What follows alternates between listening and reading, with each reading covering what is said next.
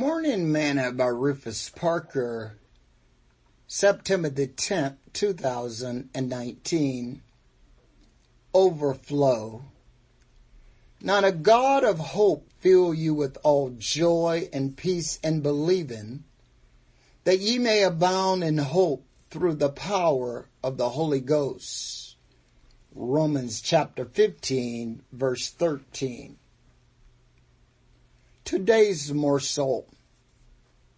For the past few years, it seemed as though a lot of rivers have been overflowing and causing much destruction and damage.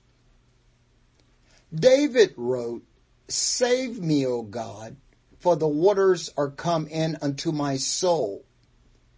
I sink in deep mire, where there is no standing. I am come into deep waters, where the floods overflow me." Psalms chapter 69, verse 1 and 2. Are you in the overflow? Paul prayed that God would fill us with joy and peace and believing.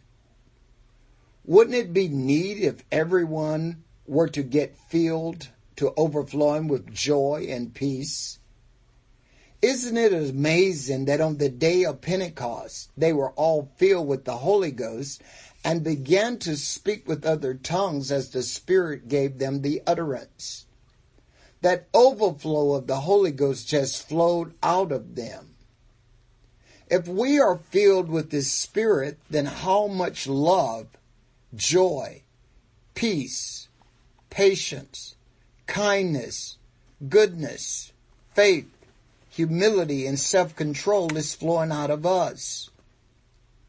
At the wedding in Cana of Galilee, when they ran out of wine, they were told to fill the water pots with water, and they filled them to the brim.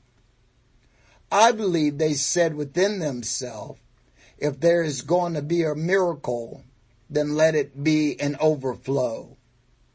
That's how I want my life to be, an overflow of the Spirit. Sing this song with me today. Fill me now, Jesus, come and fill me now. Fill me with thy hallowed presence. Come, oh come, and fill me now. Thought for today. They filled the water pots to the brim.